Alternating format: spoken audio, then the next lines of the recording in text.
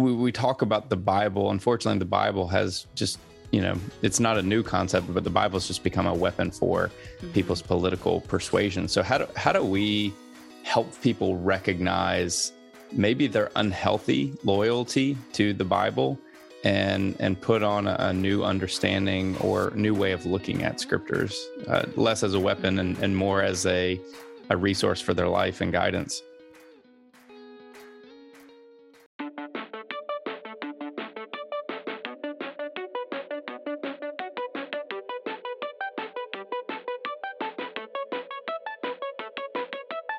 Welcome to the CBF Podcast Conversation. We know that conversations matter, so each week we are grinding through the critical research to bring you the best stories and resources of people doing groundbreaking and innovative work in renewing God's world.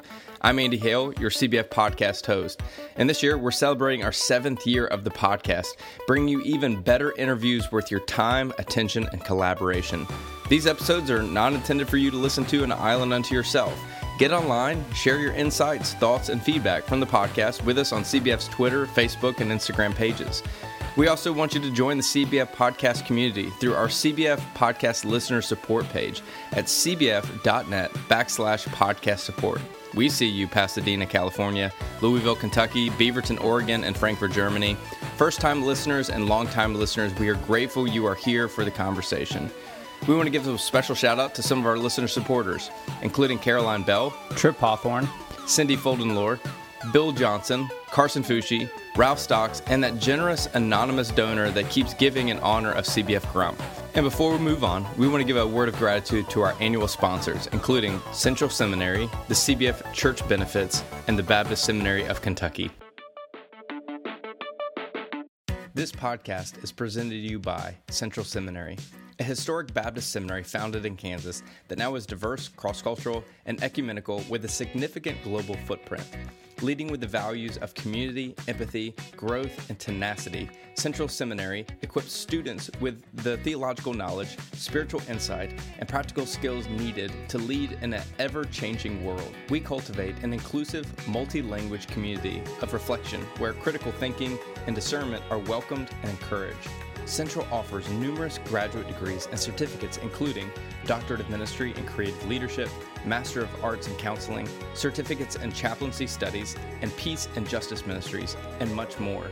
Most programs are offered fully online. To learn more, visit cbts.edu or search for Central Seminary, Kansas City. Our guest for this week's CBF Podcast Conversation is Caitlin Chess. She is a writer whose work has appeared in Sojourners, Christianity Today, the New York Times, Christ and Pop Culture, and Relevant Magazine. She's currently pursuing a THD from Duke University Divinity School, and she has a new book, The Liturgy of Politics. Caitlin, thank you for joining the conversation. Thanks for having me. So before we go down Periscope in the book in just a second, what would you want our audience to know about you? I am a military kid, so I grew up kind of all over the place. There's not really one location that feels like home to me. So like you just said, I'm at Duke right now, and Durham is new to me, and I'll be here for a while, but that feels strange to not be moving so often. As you said, I'm a writer. I love finding ways to communicate with people, whether that's through the written word or speaking with people. I spent 5 years in Dallas in seminary, where I was also working at a church, first with children and then with young adults. And that was like just such a sweet time in my life, doing Bible studies and meeting with men and women and putting on events at the church. And that was just really a place that has formed the interest that I have now academically. I'm interested in questions about political theology, about ecclesiology, and especially about how we read scripture. But all of those questions really, in part, come from my own interest, but really also come from time spent in a local church where I saw people's questions and sat with them working through them. And so that's something that has shaped even just the beginning of my program here at Duke. There are some people here who, with very good reasons, are super academic and want to kind of stay in that space entirely. And I think I'm always going to be someone who wants to be both thinking academically and writing academically, but also in the church and in lots of churches, and trying to kind of equip people with the resources I've been really blessed to have in those spaces so that we can think better together about both politics more generally, how we engage in it, and also how we read scripture and how we read scripture in our communities together. All right. I have to ask, military kid, what was the most fascinating place you lived in? Unfortunately, nowhere fun. people ask that all the time. And I lived in like Ohio. Like it was not, we were not going anywhere cool, but I spent most of my time growing up in Colorado and Virginia, which are both really beautiful, fun places to be, but nowhere particularly interesting. I should have warned you before the podcast. The actual state of Ohio sponsors this podcast. So you've really gotten us in trouble. I get in trouble with that a lot because it's my default example of boring place. And inevitably someone listening is like, I'm from Ohio and I love it. And I'm sure it's great. It was not the best place for us. Like every state in the Midwest, there is a place that's great in that state. I'm sure. Yeah. And then you just kind of move on. So Dallas to Duke, why Duke Divinity? Part of it was just some of the people here. I'm working with Luke Brotherton, and he's someone whose work I had been appreciating for a really long time. And there were resources here to study the stuff that I want to study. I'm doing some of my coursework in the political science department, which was exciting for me to get a better background in political theory. But also coming from Dallas, I wanted to have a different experience in a different kind of theological environment. I was coming for a pretty narrow conservative one.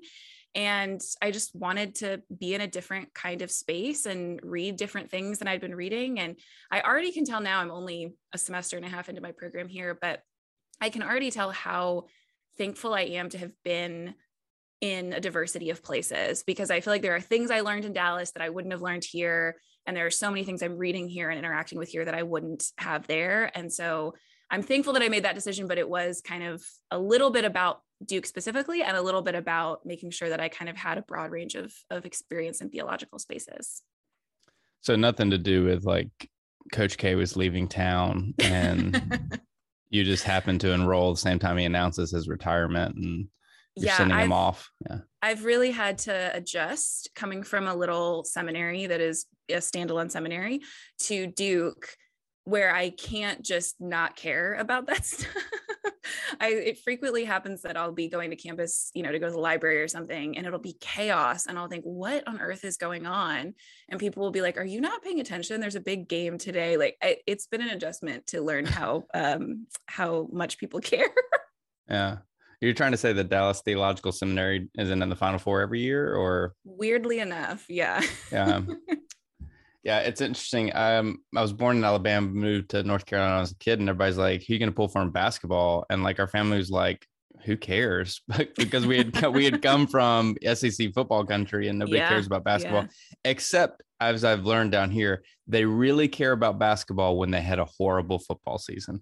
They care deeply. So you have a new book, your first book, congratulations. But the problem is you set the bar so high for whatever you write after this. The book is The Liturgy of Politics, and you're examining our relationship with politics and politicians. You wrote, any system will have its flaws, and no human system should receive our ultimate loyalty. We will be sorely disappointed if we put our hope in a fallible and imperfect institution. So was there a particular politician or political party that motivated the writing of this book? A little bit. Speaking of education in lots of places, I went to Liberty University for my undergrad, which it's kind of been nice because of the developments more recently that I can say that, and people sort of universally recognize that might have been not a good experience. It was a strange time to be at Liberty. I also graduated in 2016. So my last 2 years at Liberty, if people are not familiar, which would be surprising because of all the media coverage, but our president at the time, Jerry Falwell Jr., was really involved in the Trump campaign, was an early supporter of Trump. And even outside of that, just brought a lot of Republican politicians and pundits and, related people to campus pretty aggressively for a couple of years. Ted Cruz announced his candidacy there. And he's following a little bit in the footsteps of his father, Jerry Falwell Sr., who is kind of the founder of the Moral Majority, really involved in conservative politics. And so that place, which I didn't know as a 17-year-old freshman in college, didn't know was this really significant place for a particular way of thinking about politics from a Christian perspective, not the way, but one way that people had in America, at least. And being there at that time was really shocking. I felt like I was learning things in my Bible classes, theology classes, things in chapel, things in campus church and with mentors that I had there about what scripture said, about how we should live our lives as Christian communities and people in relationship with each other, that was completely counter to the ethic that was being espoused by the leaders that were being brought to talk to us pretty regularly on campus. And so after I graduated in 2016 and went to seminary at Dallas immediately, I kind of thought, I'm leaving behind that world that was at Liberty. I was a history major at Liberty, thought I was going to go to law school. I'm leaving all those dreams kind of behind me, was interested in politics. Now I'm not. I saw how just horrifically wrong it could go. And then I got to seminary and the election was still happening in 2016, obviously. And I realized as I was studying theology more directly, how important it would be for us to think about this better, but not in Liberty's way of thinking about it, but also not in just avoidance of it or isolation from it. I was watching even communities in Dallas, my friends who were working at churches, mentors of mine who were pastoring churches, seeing the destruction that was happening in their churches because of, honestly, political idolatry. And I realized that I really needed to spend some more time thinking theologically about this, but also not just thinking really abstractly theologically about this, but thinking about practices and habits and what was happening in our churches that was allowing us to think one thing in a certain sphere of our lives, to think love your neighbor and turn the other cheek. And then in another sphere of our lives, think, take as much as you can get, fight against the enemy, do these kinds of destructive political tactics and not see any dissonance between those two. And so it really was kind of the heat of that election. I think for a lot of people my age, that election was a significant point for rethinking how we had thought about politics. And it was a significant point for churches. By the time 2020 rolled around when the book came out, it really felt like a mirror of those two experiences. Both were really intense elections. Both caused Christians to really rethink or think differently about their political commitments and its relationship to their faith. And it just became clear to me that at least in the communities I was in, while I wanted to address the way that we engage politically more generally, it was going to be more involved and more focused on conservative politics and its relationship to American Christianity, because that's the history that we were inheriting. And so it was a little bit oriented towards those kinds of questions. I hope that it can be used more broadly, but that was kind of the crucible in which I started thinking about this. I think for a lot of people, especially that, have been part of a conservative movement, I grew up evangelical, recognized like the last 5 years, there's been nothing but a theological onslaught, just trying to take apart everything and the seeming contradictions of it all. And it's exhausting for those that like feel alienated by it. But I think the helpful part of it, and I think what you've done in the book, is let's peel back the layers of what people are trying to talk about and what's going on here in order to better understand it so we can be in a better place. And I think the common person doesn't recognize or understand that their faith and their political allegiance has been hijacked by higher powers. So I do want us to take it a little bit deeper here in some of the aspects of this. There's a fascinating shift that took place pre-Donald Trump among evangelicals that claimed that faith and character of a candidate mattered more than their policy, only to see that metric change. And the poll was conducted by PRRI. What it looked at was that in 2011, just 30% of evangelicals said that the immoral acts of a candidate or a politician and how they behave ethically matters a lot more against their policy, if you will. And then the shift took place where it now says 72% care less about their immoral acts and unethical behavior and care more about their policies. So, we didn't get here because millions of Christians radically shifted their morals over one man. We got here because millions of Christians have bought this well-orchestrated propaganda among evangelical leaders, media moguls, and conservative political machines. So why do you think that nearly 81% or 82% can give such blind loyalty to something that seemingly contradicts the Messiah they center their faith around. Mm-hmm. Yeah. I think there's a couple different ways that we could think about this. One would be the historical progression, and a lot of people have done a great job writing about that in terms of, the way that American evangelicals, especially white evangelicals, really did sort of forge a relationship with the Republican Party that worked the way that most idolatry works, to be honest, where you think you're the one that's in control and you're giving gifts to this idol and hoping that it will then, give what it has promised you. And then the way that always ends up working is you end up sacrificing more and more and getting less and less. And we could think through that through particular policies and arrangements. And people have done good work on that. The other part, though, that I really focus on in the book, and that I think is kind of not necessarily more important, but it's definitely what I am supposed to, as a person, think about and continue to study, is the lack of attention that we have often paid to emotions and to affect, that we have thought, even that historical account that I just hinted at sometimes can fall into this idea that it's purely rational, right? That as humans, we think through all of the different options, we have reasons for the decisions that we make, and then we make the most rational, reasonable decision. And so we got into this association with the Republican Party, and yes, it turned out this kind of way, but along the way, we were making what sometimes can be described as almost like just purely rational decisions. And I think instead, humans are embodied, loving, habit-forming creatures. And so we, yes, make rational decisions. Being rational creatures is part of how we were made, but we also are kind of moved through the world by the things that we love. And the book draws a lot on James K. Smith's work on this, but really he's getting a lot of that from Augustine, who has also really formed my thinking about this. And so if we as creatures are moved through the world by the things that we love, and that includes not just love, but the affect, the emotion includes desire and fear and loyalty and hate. And so if that's part of what it means to be human, if the decisions that I make on a day-to-day basis are not just purely rational, but they reflect desire and love and fear, then we have to think about that kind of progression of the way that evangelicals have related politically.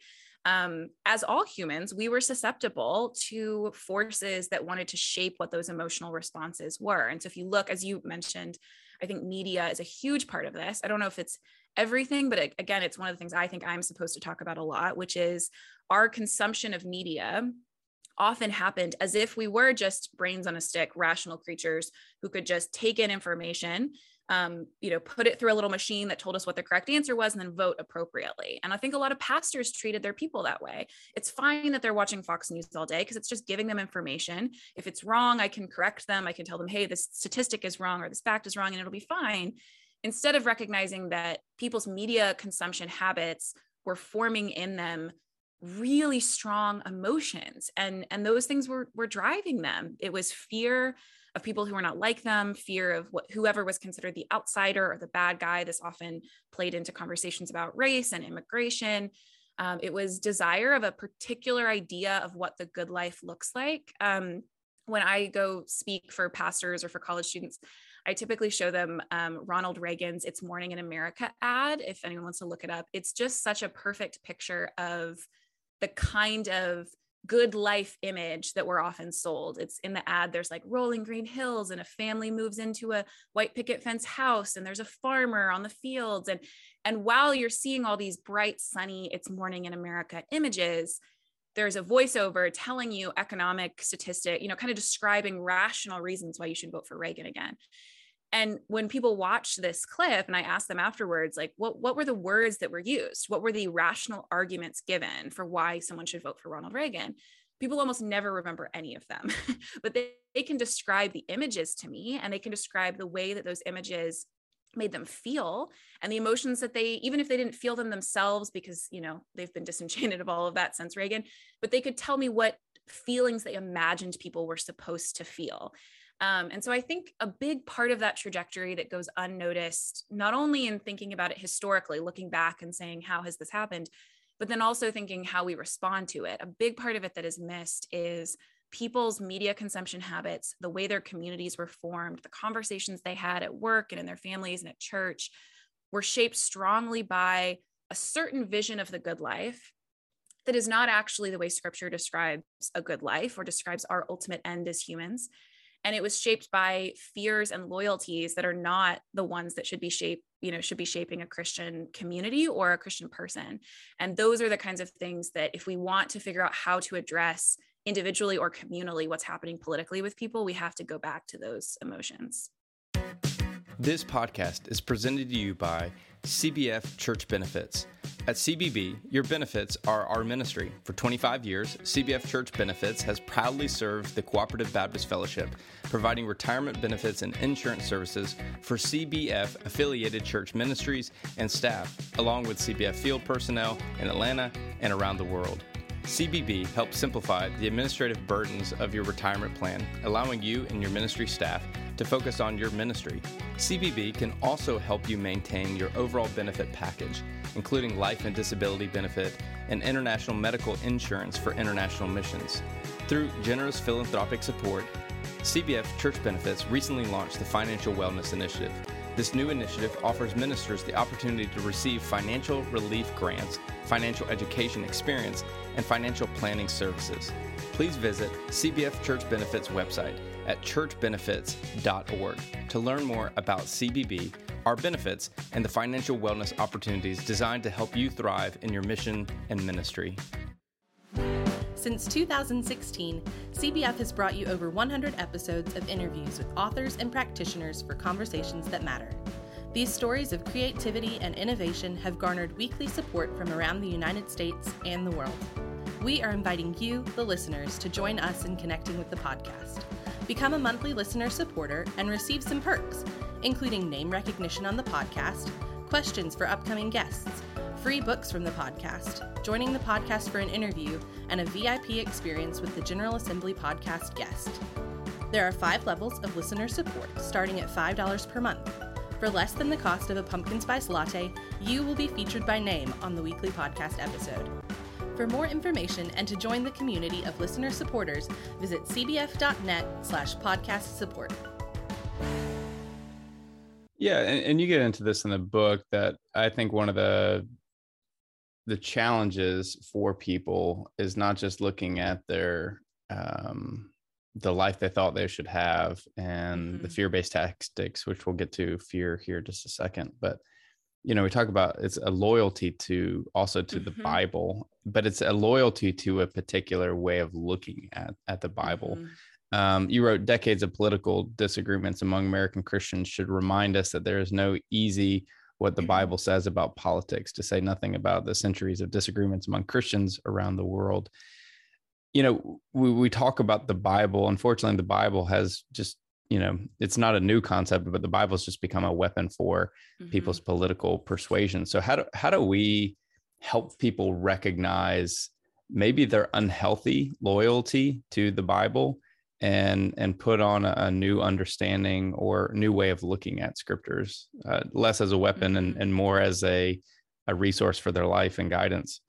Yeah, I love that. I'm writing right now, finishing up writing the second book for me, which is about this. It's just about how we read scripture. And it especially wants to look at how we have read scripture in American political history, because we don't recognize, and you kind of hinted at this in your question, we don't recognize the way that we are inheritors of a certain way of thinking about things, especially American evangelicals.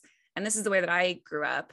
I heard, you know, plain reading of the text. You just sit down and read it and you'll understand. And there was kind of an aversion to spending too much time on hermeneutics, because what do you mean? You just sit down and read it and you'll understand it. And we miss the fact that we as humans exist in a certain time and place, and we are shaped by that time and place. And as Christians, we're shaped by the church tradition that we have come from.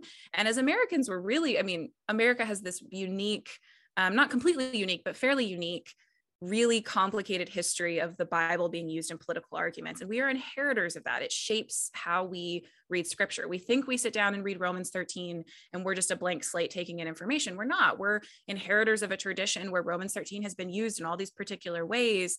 And we bring that when we're reading it to the text. I think that's one really important thing for getting people to think differently about this that I saw in my own community in Dallas, was us understanding the particular seminary we were at had a reading of certain passages during the process of desegregation that allowed them to oppose desegregation of the seminary. So we could see, like, I wouldn't read these passages this way now, but that's how they read them. If they were shaped by their context to misunderstand what was happening in scripture and to misapply it, like you said, to use it as a weapon, why would I not also be susceptible to doing that with my own biases and prejudices and particular historical moment?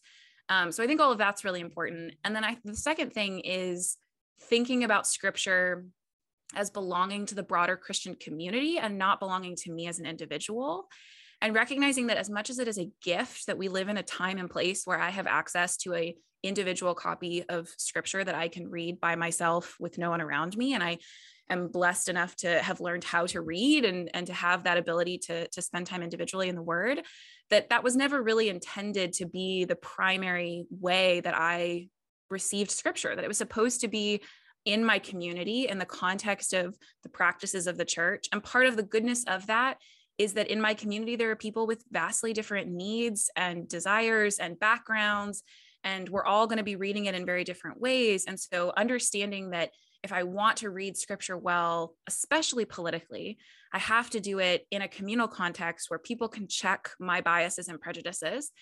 And not just my own community. Some communities can be pretty narrow, as we've seen. This is true of evangelical communities in America. Everyone in my church reads this passage the same way.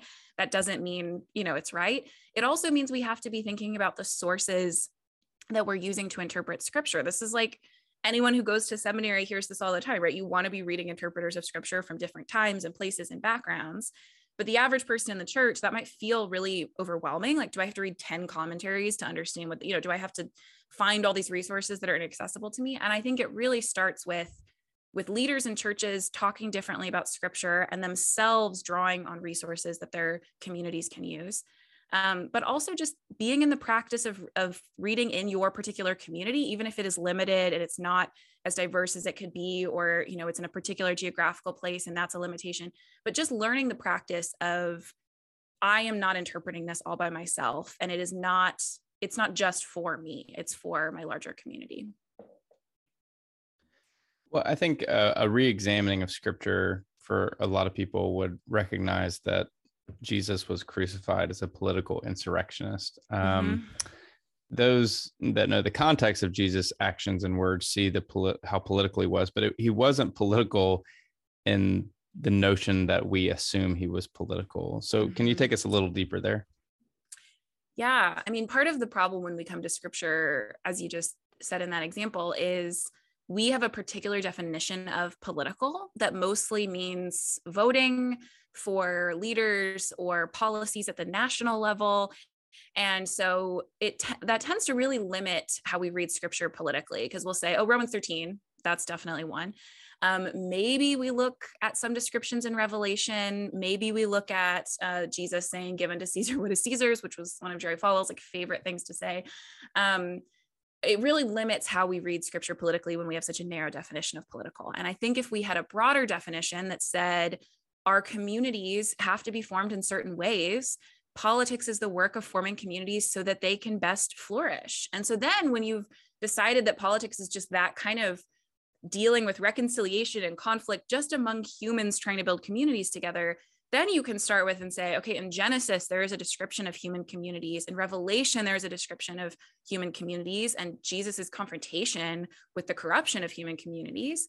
And then you can look, as you said, at Jesus and say, well, not only is there radical political meaning in what Jesus is saying, in the way that he treats specific people, the way he disrupts the social structure that was oriented towards the flourishing of only certain people against others. But also the way that not just, we can kind of focus on the radical sense of Jesus in the sense of criticizing the elite or of criticizing Rome, which is all very much there. Paul does that as well. I just heard a pastor not at my church recently give a sermon about how, Paul didn't care about Rome at all. And I was like, well, maybe a little bit. He was concerned more with Christian communities, but it turns out that the flourishing life of a Christian community oriented toward the worship of the one true Lord is a confrontation of Rome. And Paul was concerned about that. But so we see all of that kind of radical stuff, but we also just see Jesus caring about much more local constructions of communities, caring about who is marginalized in my community, who are even the people that I am close with, right? When the disciples discount women or discount people that are not considered, a part of their community, Jesus is correcting them. This continues in the early church. A great example in Acts when it comes to this conflict between Hellenistic and Jewish widows, having this sense that part of what it means to be a Christian community is to think about the construction of our community, to think about the way power plays into it and say, how can we construct this community in such a way that the most marginalized, vulnerable people are able to flourish, even if that requires sacrifice from those of us that are less marginalized or vulnerable.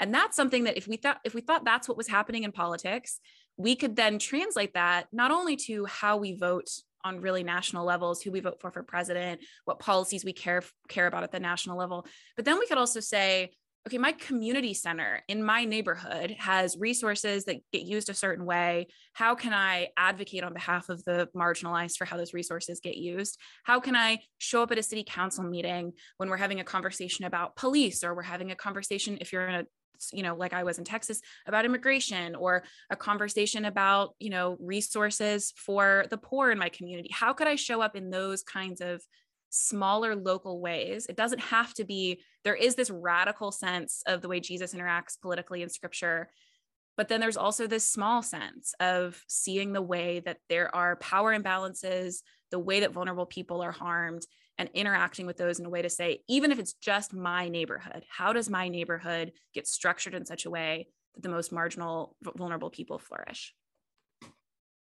Let's get a little bit into the psychology and physiology around politics. A stroll through the Gospels would completely annihilate our notion of political ideologies and egocentric patriotism, whether from the right or the left. So why does it not seem to play a factor in the political motivation of American Christians? Yeah, I think some of it comes down to, what we were talking about before, fear and loyalty. Fear plays just a massive role in the way that we navigate the world. And in some ways that's good. Like you said, physiologically, it is important for us as humans to keep ourselves safe. I was just talking to someone the other day about who's struggling with anxiety, and they were saying, in a medical way, they were saying, my brain wants to protect my body. Like, it is a good thing that I want to make sure that, if there are threats to my safety, they are taken care of. But something has gone, medically wrong, chemically wrong in my brain. And I think that there are threats I need to be protected from that aren't really there. And that's true of us politically too. On a physiological level, we have certain responses to fears in our bodies that we don't have complete and total control over. And if we are consuming media that uses light, image, sound, emotion to drum up fear, we sometimes don't have complete control over the way that we respond physically. And so that's why I want that focus to be on emotions, especially pastorally, to look at people in churches and say, we need to think more about media consumption habits, because this thing is doing something to you, whether you want it to or not. And then to think about what spiritual practices are available to people to change that kind of response. Because even if they stop consuming media, once you have this habitual response to a certain kind of fear, it takes a lot to overcome that and to unlearn that, just because of the way that we exist socially and the way that our bodies function. And the other part of that is loyalty, that again, it makes perfect sense that humans have these embodied responses to community, that we have a sense of who belongs to our community and who doesn't. You could look at that throughout history and say, yes, it's a good thing that humans have had this ability to protect themselves. But it also has led them to construct enemies just because of difference, for them to see other people as a threat instead of as a gift to their community. And again, I think that really comes from oftentimes for Americans, media consumption and the way that, and this isn't just news, I talk a lot about news, but the movies and TV shows that we watch, even ones that we think today, oh yeah, there were, racist or sexist movies or TV shows in the past, none of that exists today. Well, obviously it does. And sometimes it happens in more subtle ways that can be more dangerous, where, one of the studies that I cite in the book was talking about how white children are more likely than any other kind of racial or ethnic group in America to grow up in a community that is only like them, that is like almost entirely monolithic. And so if they grow up in a community where they are really only embodily interacting with other white people, then their only interaction with people who are not white is through media. Even if it's fairly good media, it's going to end up having some level of stereotype or misunderstanding. It's not that embodied relationship that builds better communities. And so they're going to have a sense of who is my people and who is not. That is not the kind of construction that is Christian or just or faithful. And so I think not only are those reasons why, just as humans work, we're limited, we're finite, we end up finding ways to process information in the world that relies on emotions, loyalty, fear. But then it plays into how we respond to those kinds of things. There's the question of how we got to this place where, why would we, have such counter political imaginaries to the way that the Gospels should give us? But then there's a sense of like, how do we undo that? And that requires a lot more attention to bodies and emotions than at least a lot of the pastors that I have talked to. There tends to be this assumption, if I preach a good sermon, if I change the teaching in Sunday school, then that will kind of fix the problem. And that's such a good desire to fix that problem with good teaching. But I think it does ignore the fact that what's happening with people is not just, cognitive misunderstanding. It is embodied responses to things, the way their communities were formed, and like brain chemistry. And to have an ability to respond to that, luckily we have resources in the church. We have practices and habits, we have music, we have the sacraments. And those are responses to embodied brain chemistry kind of, ingrained things. And we have to really think better about how we use those and how to make those central to our community, along with good teaching that goes to scripture and says, hey, this interpretation that you've been taught is not the one that is faithful. Let's talk a little bit more about fear. And fear is a weapon of the political machine. You wrote about fear has such a powerful cognitive motivator that it sways people against their pre-existing loyalties. Mm-hmm. But our fears tell us a lot about who we are, what we believe, and how we see others. So is it really that the political machine tells us what to fear, or they're knowing deep down what we are fearing and using that to just pull it out of us to go to the pole, if you will? Yeah. I mean, I think it's a little bit of both. On one hand, we spend so much time and attention right now thinking about American white evangelicals voting patterns in 2016 and 2020. And that's significant, and we should spend time thinking about it. But again, we sometimes forget that we are inheritors of a larger tradition. And so there are patterns in American history that make total sense why we would have certain fears ingrained into us. It's no surprise that a country with a deeply racist history, both individually, psychologically, relationally, but very deeply structurally racist, of course, would have those kinds of responses. Like it's not surprising. We didn't need to be taught to fear people who were different from us. White people didn't need to be taught to fear people of color in their country, even though many people have spent a lot of time and in good communities trying to work through that. That was not a brand new thing that existed in 2016 or in 2020, obviously. But then you have to think about too, the way that fear gets oriented towards, and I'm talking about racism, but there's also xenophobia, thinking about fear of people, who are not a part of our country, or who we decide, even if they reside here or are citizens here, that we decide are not really part of our country. There's all sorts of ways that we can create lines to divide different kinds of people, who's in, who's out, who are the white hats and the black hats, and all of that kind of stuff. But then there's a way that those fears get oriented towards certain policies. And in the book, I really wanted to focus both on those fears, the way that they get produced politically, and then have kind of a life of their own. Like, even if you think, oh, I'm voting for better candidates now, or, I've read some books and I've thought through the racist history of America and I want to be better. Those are all wonderful things.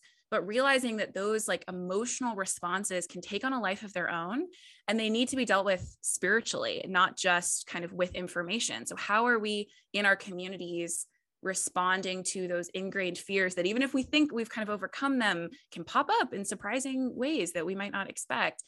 So there's that kind of emotional, personal, communal level. And then there's the way that media can draw on fears that have existed for a very long time, and orient them towards certain policies or certain politicians, can help us see those fears as connected to a larger political project, and kind of coalesce people around certain decisions. I think we've seen this not just in the 2016 and the 2020 election, those are obvious examples, but even just smaller in our communities, the way that we can see certain habitual fears that come up orient us differently towards particular policies. I'm thinking of in Durham, where I live, there's a lot of energy around more affordable housing. There are people who very rightfully and faithfully want to see better options for people who are in low-income housing, who are without a home currently, and want to see policies that prioritize low-income housing. The way that we have fears around people who are different from us, not just racially or ethnically, but socioeconomically, can get then taken up and oriented towards the kind of not in my backyard response to those things, which is to say, yeah, hypothetically, I really like the idea of low-income housing, but I've seen signs all around, my community here that are against a particular project to build low-income housing because it's next to them or it's in their community, it's in their neighborhood.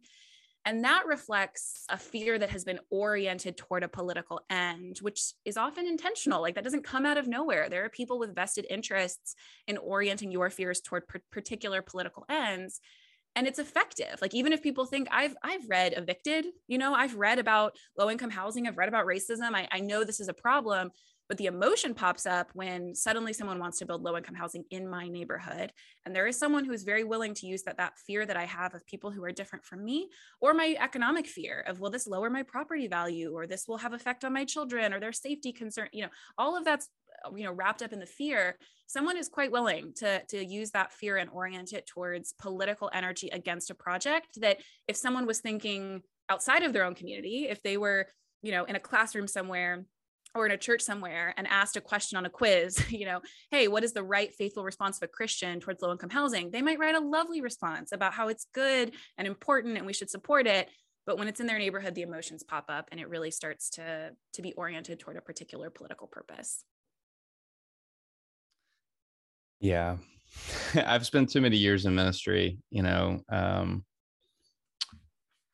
guiding people through local missional partnerships, going across the world, and only to see the political post when the next election cycle comes through, and the contradiction that takes place there, and the lack of recognition of that contradiction. So as local church pastors, congregational leaders, denominational leaders, and academics listening to this, how do we guide our people through a different kind of spiritual formation process? Less to do with Bible beating the political allegiance out of people, and more to helping people recognize their emotions and unconscious biases. Yeah. I think part of the answer to that is just having that reorientation in your thinking about it, I think is really important, because our default is not to think about it that way.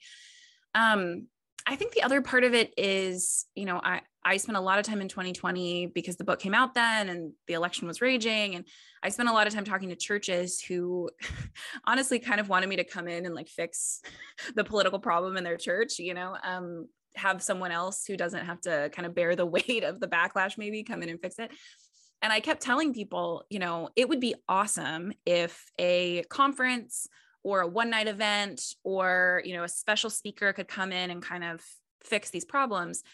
It should be no surprise to pastors, to leaders in churches, that all kinds of discipleship happens slowly, intentionally, over a long amount of time, and in deep relationships. And for me, one of the things that I saw like actual changes in people in a community I was in was when we decided to spend, a couple of years working through in our Bible study, the book of Jeremiah, the book of James, the book of Luke. And it wasn't about kind of finding a curriculum. That's another thing people will ask a lot. Where is a like political, discipleship curriculum that I could use? And there are great resources out there, and that could be the right solution for people's churches.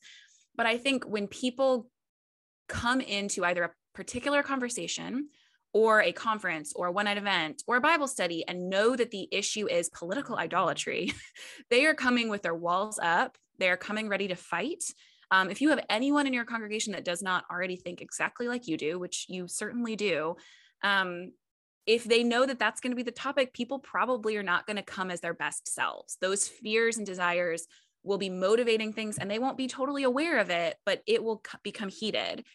And what I have learned is, when we are really faithful with the regular forms and practices of the church, when we study scripture together and we recognize that there's going to be passages about wealth and immigration, about foreigners, about the vulnerable, orphans and widows, and we are willing to come to those passages and bring the conversation that needs to be had to those passages in a more organic way than a conference or a curriculum, it really can over time slowly shape people's perceptions. And that includes the practices of the church. It means like thinking through the language and the songs that we sing. Is it totally individual or is it more communal?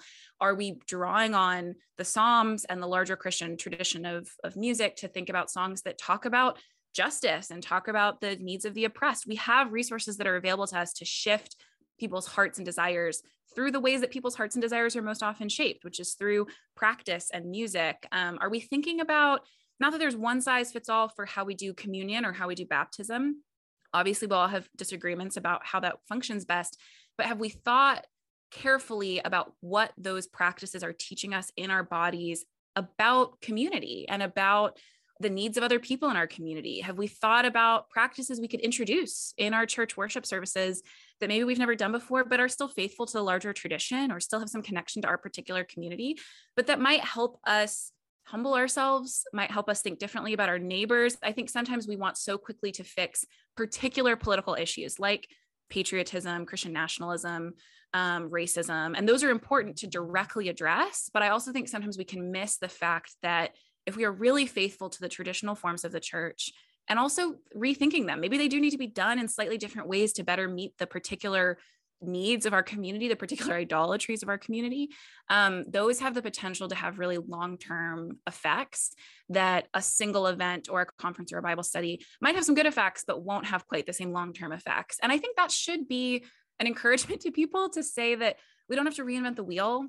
And in fact, one of the reasons we don't have to reinvent the wheel, and one thing additionally I would recommend to people, if you're in a predominantly white church, if you are a white pastor or leader, you know, the Black church in America and other churches that are predominantly made of people of color in America have had to figure out resources for existing in different ways against a lot of oppression and ways that were really faithful politically for a really long time. And so if we can learn from what they have already done in a really humble way, and we can return to the regular forms of the church, that should be good news to say we don't have to create some massive new solution. We need to be faithful to the forms that God has given the church and humble enough to learn from people who are different from us. So you were alluding to it a little while ago. You're working on a second book. Do you want to give us a little sneak peek? Yeah, thanks. It'll be a little bit probably before it's out, but I'm really going through how we read scripture politically, but then each chapter is an example in American history of scripture either being used negatively or positively. So scripture being used in a positive way to promote political work that was faithful and good, or very often, scripture being used in ways that were, corruptive of a community or a political process. And I'm excited about it because I know people, when I was talking to people about the first book, really wanted to think better about scripture, especially to have better conversations with their family members. They often said, my uncle or my mom or my sister will use this passage of scripture, and I know they're using it wrong, but I can't tell why, and I need some resources to think through it.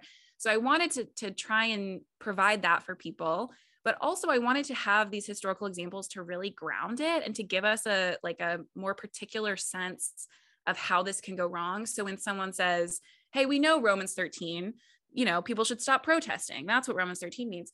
Someone can point to, loyalist priests in, early years of the American Revolution who used Romans 13 to constantly say that the revolution was wrong and say, okay, well, if that's something we might not want to, continue to point to now, maybe we're thinking about Romans 13 wrong.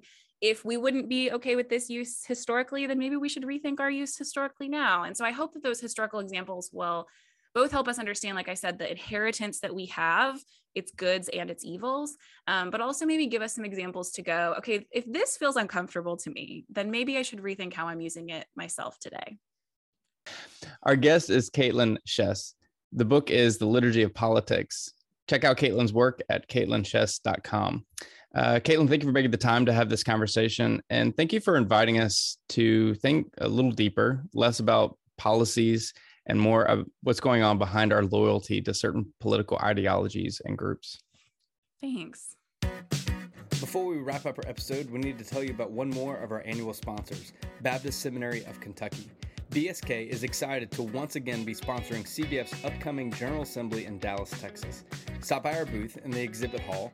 Join us as we honor our 2022 Addie David Award recipient at Baptist Women in Ministries Gathering, or attend the workshop being led by Reverend Erica Whitaker, BSK's Associate Director for Institute for Black Studies.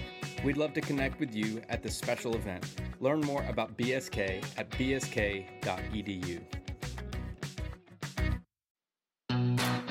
Okay, that's it. That's our conversation. If you want more, be sure to subscribe to CBF Podcast on all major platforms, including iTunes, Amazon Music, Spotify, SoundCloud, and Google Podcast. Don't forget to like and share this episode on your favorite social media platform. Be sure to support our annual sponsors by visiting their websites. Again, that's Central Seminary, the CBF Church Benefits, and the Baptist Seminary of Kentucky. Check out cbf.net for more information about church starters, field personnel, advocacy work, and much more. And, I think we mentioned that you should join the listener support community at cbf.net/podcast support.